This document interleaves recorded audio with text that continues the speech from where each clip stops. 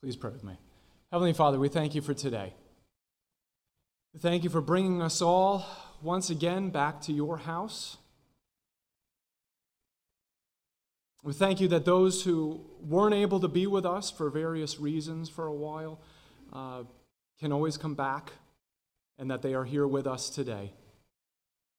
We pray once again. It's been prayed for often, and we pray for it once again. For this upcoming Vacation Bible School this week, starting tomorrow, going through the end of the week. We pray that your name would be glorified. We pray that things would go smoothly. We pray that the kids' hearts would be opened to want to know about you and want to know more about you, want to know you more. I pray for everything that will happen during that week, all the crafts and games and snacks, and that everything would go well. Pray for Don as he leads each night's lesson and the song time and comes up with the memory verses for the kids and everything in connection with that you would give him the strength that he needs. As he's also doing his other various local missionary duties in nursing homes and such during the day, and then comes here in the evening to do VBS. Pray that you give him the strength that he needs.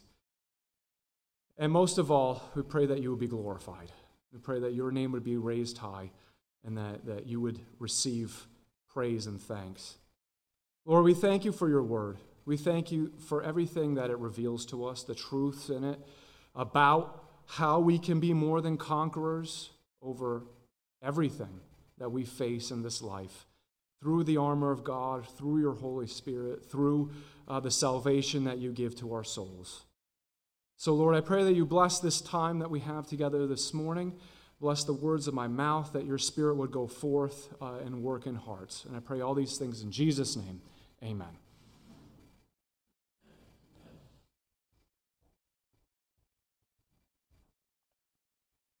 There's a scientific study published in 2013 by the University of Copenhagen in the scientific journal named Metaphilosophy, in which one of the researchers in the study, Vincent F. Hendricks, puts forth the conclusion that social media and online discussion forums take the age-old phenomenon of acting irrationally because we truly believe that everyone else is.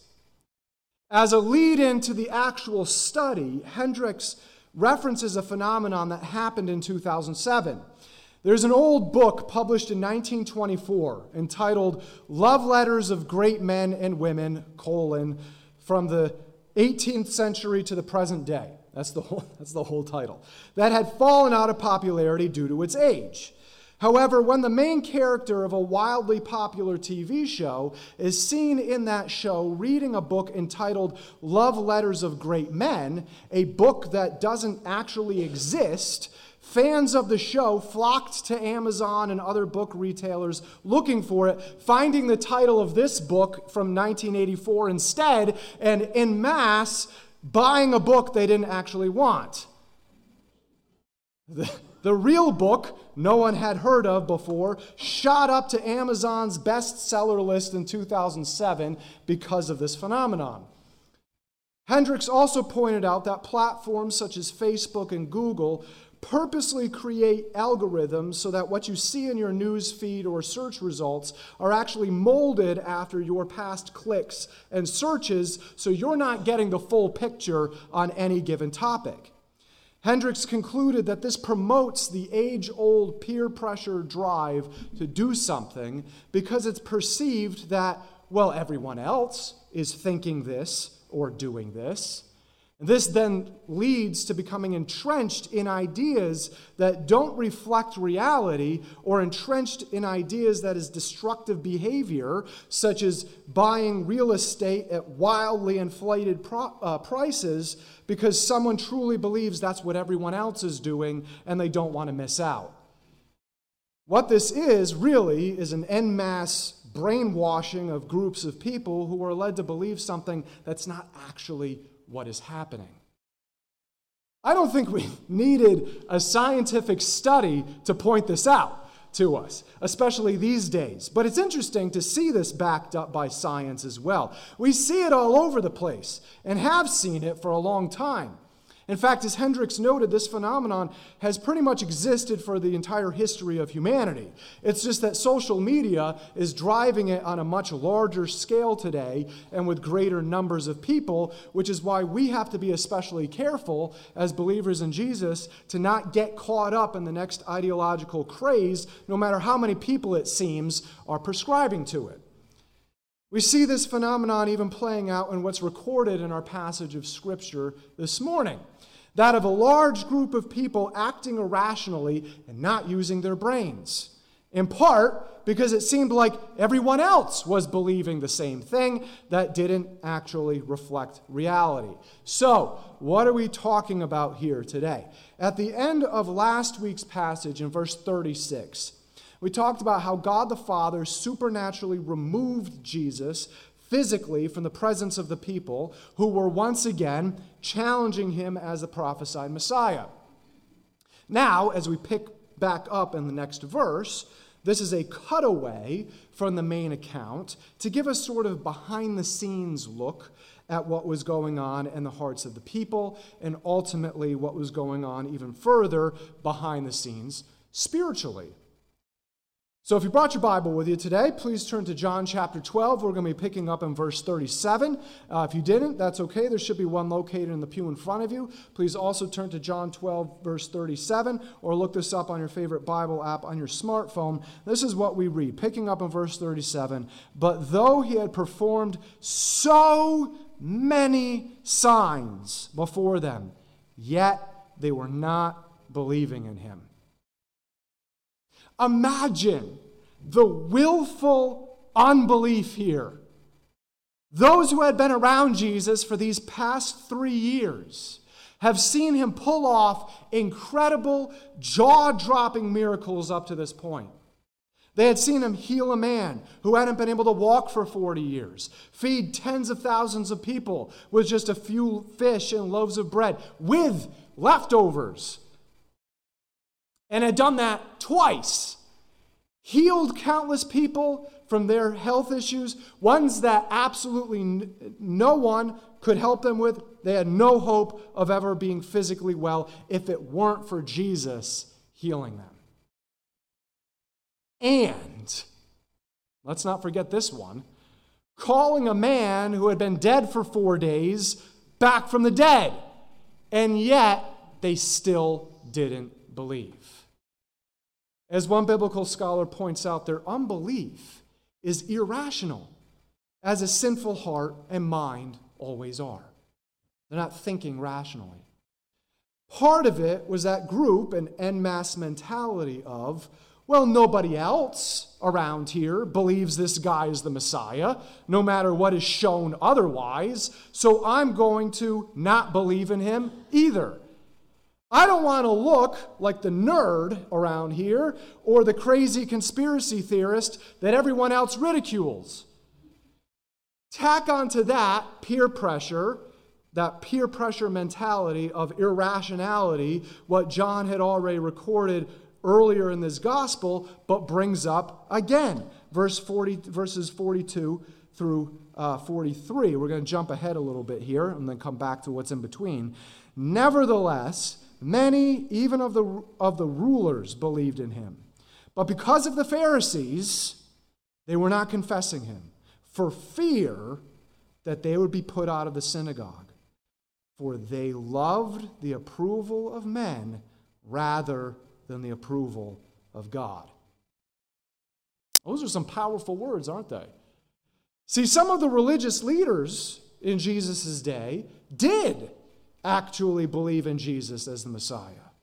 But their fear of the repercussions of what could happen and what would happen kept them from publicly promoting their belief in Jesus.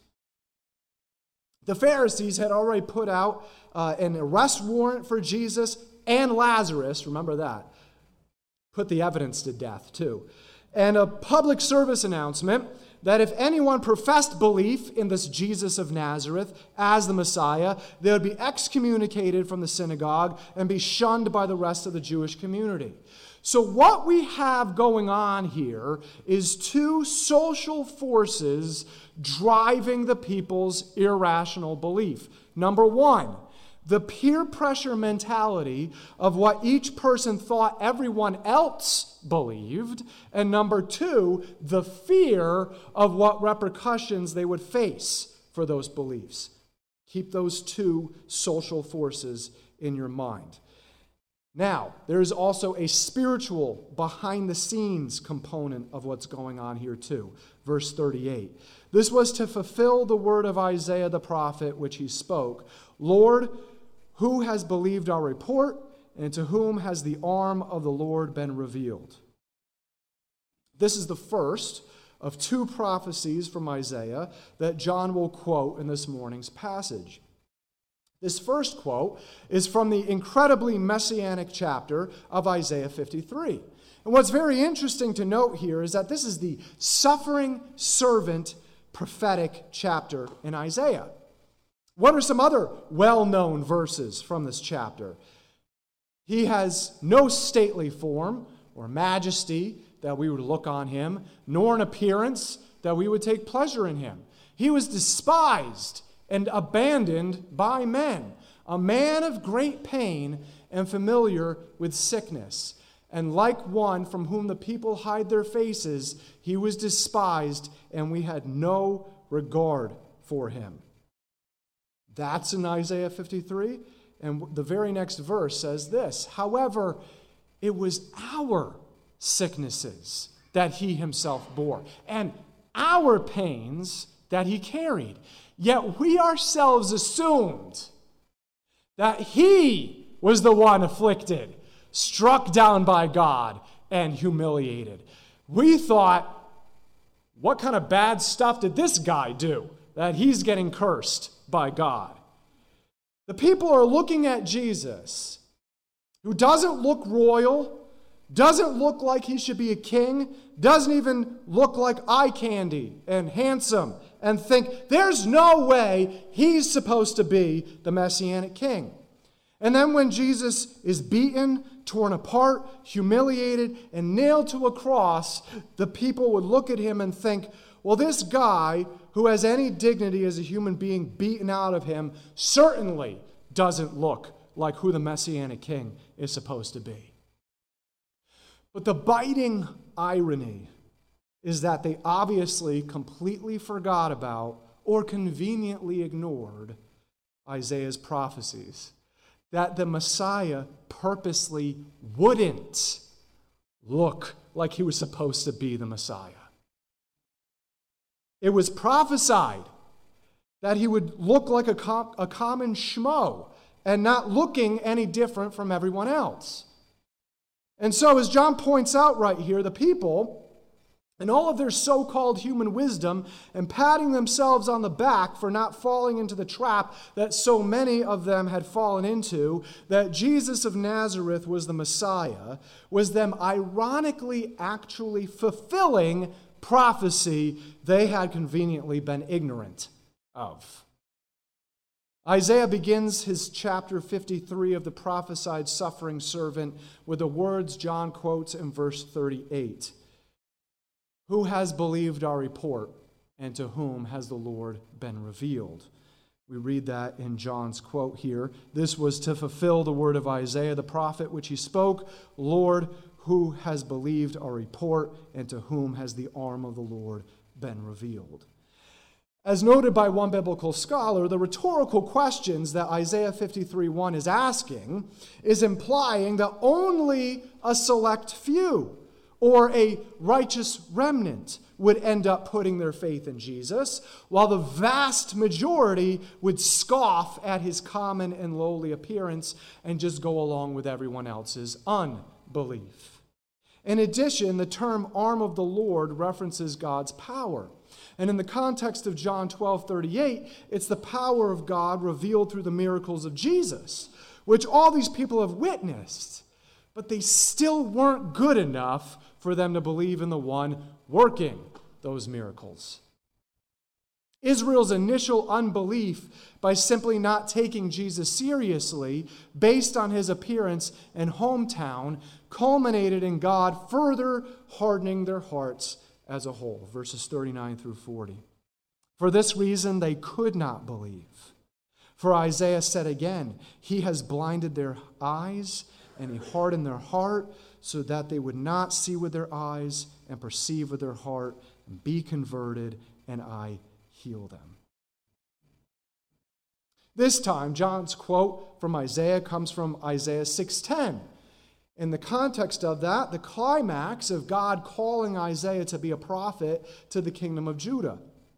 In that context, God tells Isaiah outright that his words to the people of Judah would only harden their hearts more to God, thus sealing their fate of Babylonian exile. This theological relationship between humanity's God-endowed free will and God's sovereignty over their decisions and eternal destination is one that will never fully be understood this side of heaven, and one we don't need to understand, or one that we should understand as the Creator's creation. A more in-depth study on this theological and mysterious relationship can be found in Romans chapter 9. There, the Apostle Paul writes, "What shall we say then? There is no injustice with God, is there? Far from it. For he says to Moses, I will have mercy on whoever I have mercy, and I will show compassion to whomever I show compassion." So then, it does not depend on the person who wants it, nor the one who runs from it, but on God who has mercy. So then, he has mercy on whom he desires, and he hardens whom he desires. That's pretty straightforward, isn't it? Taken in combination with what Paul already revealed in Romans 8, God already determined before he even created the universe who he would have mercy on and call to put their faith in Jesus for salvation, and who he would not have mercy on and rather would harden the heart of. This brings up a theological conundrum, though. One could ask, well, if God's the one who already determined all of this, why are we still held responsible for and must still deal with the consequences of our sinful thoughts, words, and actions? And doesn't that remove free will altogether? No. For we read elsewhere in Scripture, "Do not be deceived, God is not mocked, for whatever a person sows, this he will also reap. For the one who sows to his own flesh and his own selfishness will reap destruction from the flesh. But the one who sows to the Spirit, walking according to the Holy Spirit, will reap eternal life from the Spirit." So, how do we reconcile the two? We simply trust God. And from his word, that both are equally true. And leave it at that. Paul addresses that next in Romans 9. He references a rhetorical person challenging this theological relationship antagonistically and gives his Holy Spirit revealed answer. You will say to me then, why does he still find fault? Why are we still held responsible for our sin? For who has resisted his will? Doesn't that remove free will altogether? Those are the questions we just asked. On the contrary, who are you, you foolish person, who answers back to God, who talks back to God? The thing molded will not say to the molder, "Why did you make me like this?" Will it? Or does the potter not have a right over the clay to make from the same lump one object for honorable use, who he'll have grace upon, and another for common use, or the one that he'll harden? In other words, as Paul says here in Romans 9, we simply are to know that God has both, in his sovereignty, elected some to pour his mercy unto salvation out upon, and elected some to harden in their sin, resulting in banishment to hell, and that we still think, say, and act out our sin in our selfish desires, and thus are still held responsible for it, and leave that in his hands. After all, as Paul writes in Romans 9, God is the potter, and we are merely the clay. And we have no right to challenge him on either one of these points. And so, as John references in verses 38 and 39 in our passage this morning, Israel as a whole had been hardened by God at that point, in ultimate fulfillment of Isaiah's prophecy in Isaiah 6:10. In the words of one biblical scholar, and I quote, Jesus' teaching resulted in desensitizing the Jewish people rather than leading them to faith. End quote. They had heard Jesus' teaching about himself and the kingdom of God so much that it was just white noise to them at that point. It didn't mean anything to them anymore. Instead of powerfully convicting them to faith, it didn't even register in their minds anymore what Jesus was talking about. Like we had been talking about in reference to Romans 9, this can be extended to everyone of unbelief today. A lot of people have heard so much about Jesus, have heard so much about his love and salvation, but have never done anything about it. Just keep kicking the can down the road, that they're just oblivious to it anymore. It means nothing to them anymore. It no longer has the power to convict them to faith, and it's just white noise at this point. That's an incredibly dangerous place to be in. For it wouldn't take any more sharing of the gospel to convict them. They're already deaf to it, and no further amount of God's word will change that. In those cases, it will take a radical and extreme shaking of them to their very core, or removing everything they hold dear to result in a rock-bottom experience to finally get through to them. If you know someone, or you have a loved one who you know is in this place, maybe they were raised in the church and heard everything about Jesus before many, many, many times, and yet they're still far away from it. It's not out of the question to pray for God to put experiences in their lives that shake them to their very core, strip them of everything they hold dear, and result in rock bottom. Isn't it far greater and better for them in this earthly life to lose everything in this life and yet have their soul saved? In Israel's case here, as Paul will reveal in several of his New Testament letters, their loss in being hardened because of their unbelief and in fulfillment of Old Testament prophecy is the gain for those of us disciples who are thoroughly Gentile in background.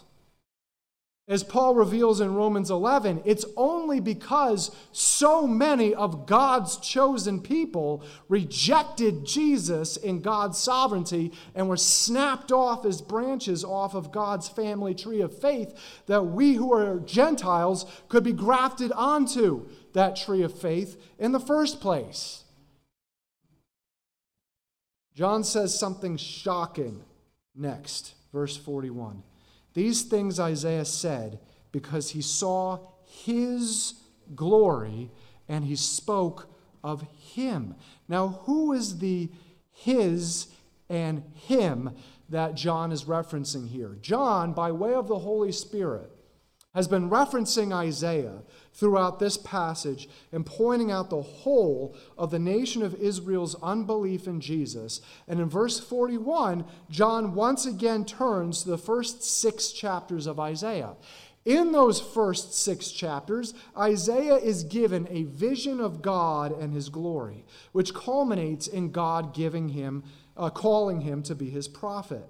That glory drives Isaiah to cry out that his sin is too great to be in the presence of it. It's that overwhelming and breathtaking to Isaiah. And what does John say in verse 41? That same exact overwhelming and breathtaking glory of God that Isaiah experienced in his vision is what? The exact same glory of Jesus that Jesus has been displaying all this time. John shockingly says that when Isaiah saw the glory of God the Father, he was also seeing the glory of Jesus as God the Son. That's absolutely incredible, isn't it? And yet John's bringing it up because by Israel rejecting Jesus' glory, the glory they were really rejecting was of God the Father as well. That's truly condemning, isn't it? Going back to verses 42 through 43 again, John references this glory of God again. The word translated as approval here twice in verse 43, for they loved the approval of men rather than the approval of God, can be translated as glory too. Ultimately, the message is the same. Those who seek the glory from or approval of men simply are not seeking the glory from or approval of God. The opposite is equally true. Those who seek the glory from or approval of God will face the automatic rejection of men. I've referenced this several times recently because it just goes so hand in hand with what we've been talking about lately, and this morning is no different. James writing in 4:4, "You adulteresses." James doesn't pull any punches here. "Do you not know that friendship with the world automatically equates to hostility toward God? Therefore, whoever wants to be a friend of the world makes himself an enemy of God." They're polar opposites. You can't have one foot in one camp and one in the other. They're polar opposites. Now remember what I told you to keep in mind earlier in this message. What twofold points that we drew directly out of our passage this morning did I tell you to keep in mind? What are the two responses of the people that were referenced in these verses? Number one, the peer pressure mentality, no matter how irrational it is, but it's what everyone thought everyone else believed, and so they just went along with it. And two, fear of the potential repercussions of their belief in Jesus. That, in connection with our opening illustration, never changed. Here we are 2,000 years later, and nothing has changed. Absolutely nothing has changed. People's hearts are still hardened. Those two responses we drew out of this morning's verses are still the reigning, prevalent way people respond to the difficult topics of today. Today, however, the reigning and permeating overarching social law is this: don't make anyone feel judged and don't offend anyone for any reason. That's the gospel of this current culture. Don't make anybody feel judged and don't offend anyone for any reason. And the so-called Christian version of that is God is love, just wants everyone to be happy and feel good and never feel judged, especially by other Christians. That's today's version of the first response we drew out of today's passage. That of just going along with whatever is the popular overarching gospel and thinking that's just what everyone believes and should believe. But what is that? In reality, a false gospel. That's what that is in reality. That is certainly not what the whole of the Bible teaches. Why? Because the core of the true gospel is offensive. That's just what it is. It preaches and promotes that everyone should feel judged and convicted of their sin. Repent of it, and instead of promoting your lived truth, promoting God's absolute truth. The true gospel itself is offensive, and it will always be offensive. You simply cannot share it without being offensive. And that goes completely counter the reigning false gospel of this culture. Yes, God is love, but that's not a cover-all. God is also just and will judge humanity in that perfect justice. The false gospel of this culture that is so-called love and loving others equals never offending them. That's how that's redefined as, never offend them. But that's not love. That's not biblical and actual love. That's a lie, really.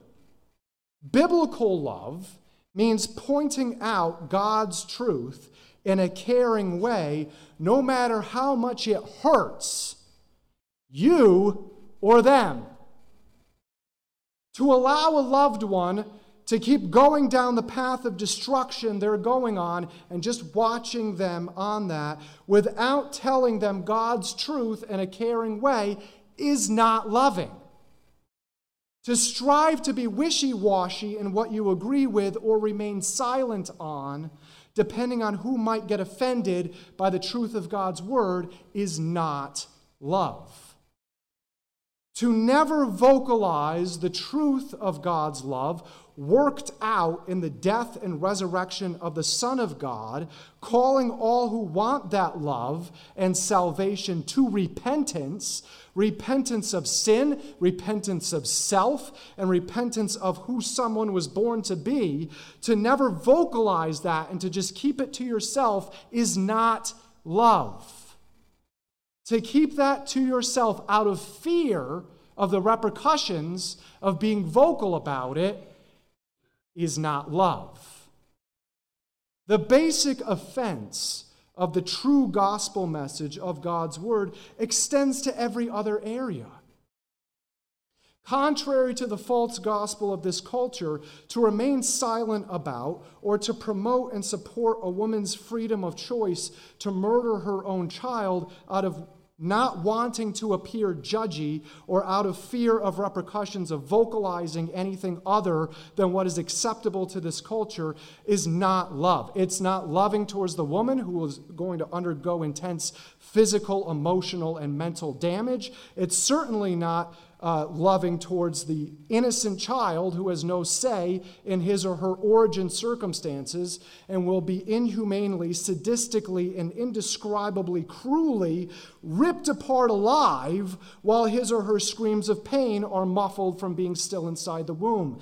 That is an unspeakably torturous form of murder towards the most defenseless humans that exist. Get your head out of the sand. That is what abortion really is. Even as faceless terms like medical procedure, termination of pregnancy, or reproductive rights are hidden behind. To seek to not offend anyone on that topic is not love towards anyone. The woman or that child. I'm not going to mince words here. You know what that is? That's cowardice, is what that is. That's not love. That's cowardice. God has called his children to stand up for his truth in love, protect the defenseless, and boldly vocalize his truth and the lies, point out the lies that the world just wants to comfortably believe and hide behind. Contrary to the false gospel of this culture, to remain silent about or promote and support, especially the transgender movement, clearly targeting children and trying to sexualize them, in general, for sick, selfish, and demonic reasons, is not love. It's certainly not loving towards innocent children who should be protected from the perverted twistedness of the LGBTQIA plus movement, and specifically transgender movement, and pornography, and completely unnecessary so-called alternative but really just deviant sexual behavior and practices being peddled as sex education in schools and all over kids' programs. Once again, God has called his children to stand up for his truth in love, protect the innocent and defenseless, and boldly vocalize his truth and point out the lies the world just wants to comfortably believe and hide behind.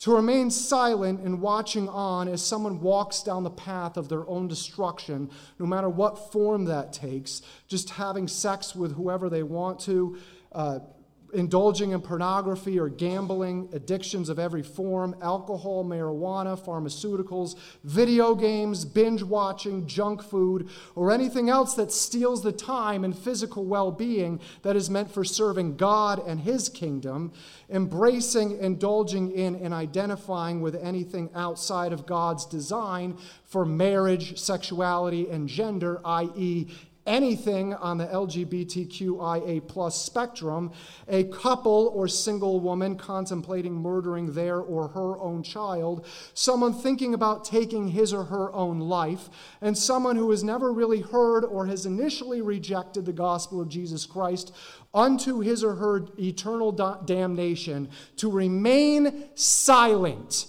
in watching on as someone walks down any of those paths of their own destruction is not loving them. To remain silent about the irrational and absolutely absurd ambitions and standards of the world, this culture, and its false gospel, no matter what they are, is not love. Lies must be pointed out as the lies they are, originating from the father of lies. And the truth of God's word must be boldly vocalized and stood up for with what biblical love actually is. Not virtue signaling, but actually caring about the well-being and spiritual destination of people and doing something about it. That's what biblical love is. For any of you listening to me and saying, okay, you've told me what love isn't, what is biblical love? It's actually caring about the well-being and spiritual destination of people and doing something about it. Our culture will have us believe that their false gospel is just what everyone else believes, so that everyone will believe it. That hasn't changed in the 2,000 years since John recorded the people's first response to Jesus.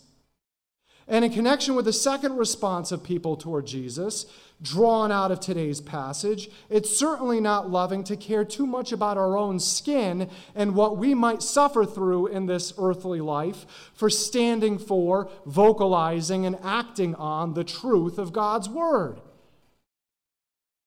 Jesus himself declared this, and do not be afraid of those who kill the body. Our life on this earth is just a vapor anyway, but they are unable to kill the soul, but rather fear him who is able to destroy both soul and body in hell. Who do we fear? And let's not forget what else Jesus declared just a few verses later. Therefore, everyone who confesses me before people, I will also confess him before my Father who is in heaven. But whoever denies me before people, I will also deny him before my Father who is in heaven. Don't forget that's in God's word. And lastly, the false gospel of this world, even the Christian-sounding one, preaches. Christian love means not offending anyone.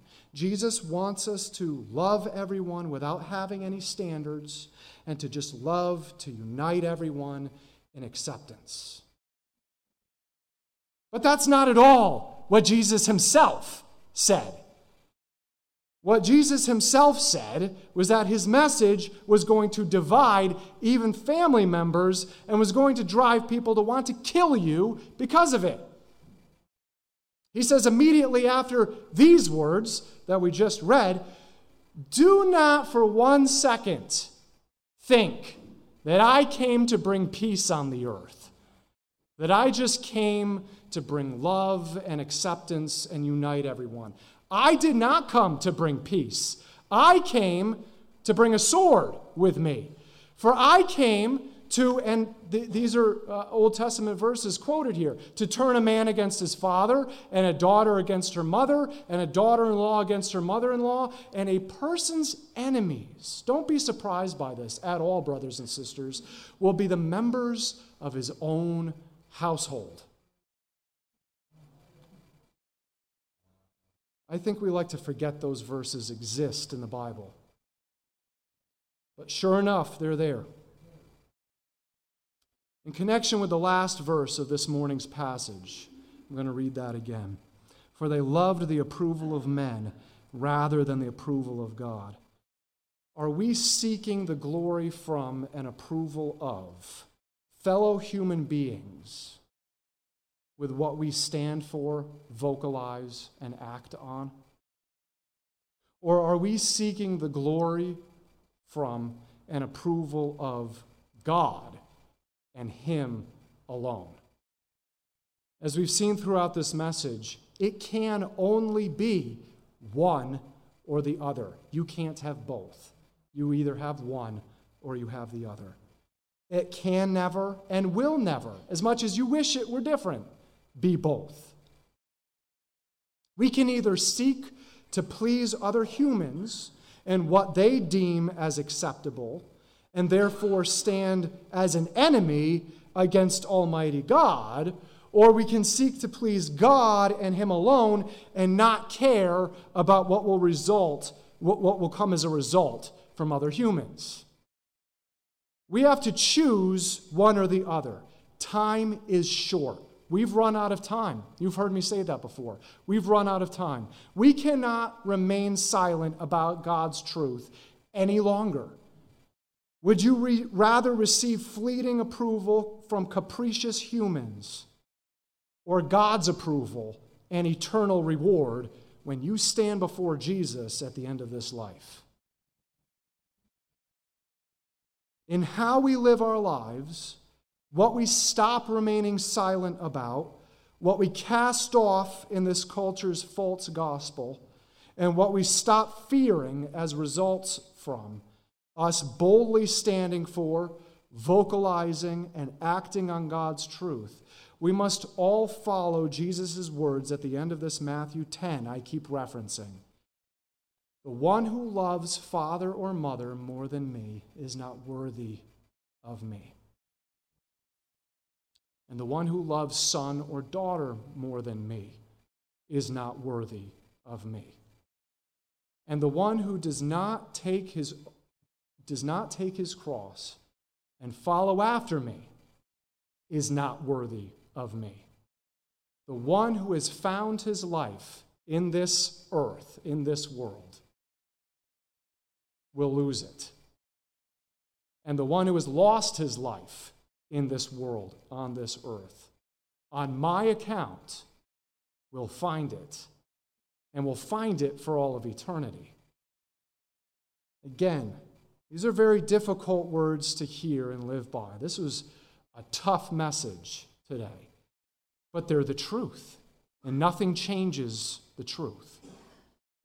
Nothing ever changes what the truth is. And once again, lastly, whose glory and approval are we seeking with how we're living? Other people's or God's? other people's definition of what love is, or what God's definition of what love is. Other people's definition of what truth is, or what God's definition of truth is. Let's pray. Heavenly Father, we thank you for all that we were able to glean from these words in this passage this morning. Tough words to hear, difficult words to hear, tough words to live by, tough words to take to heart and make changes in our lives because of, but they're the truth.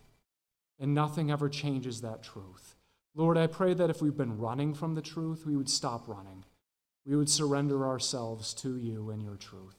I pray that if we've remained silent about what your word teaches, about salvation, about any given topic, especially the difficult, hot topic ones in our culture today, I pray that we would stop being silent and we would start boldly declaring your truth and love to stand up for the innocent and defenseless in this world, to actually care for their well-being, to actually care for their spiritual destination.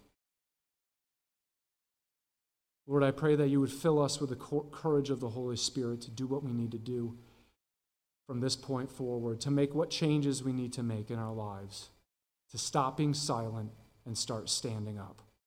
And I pray all these things in Jesus' name. Amen.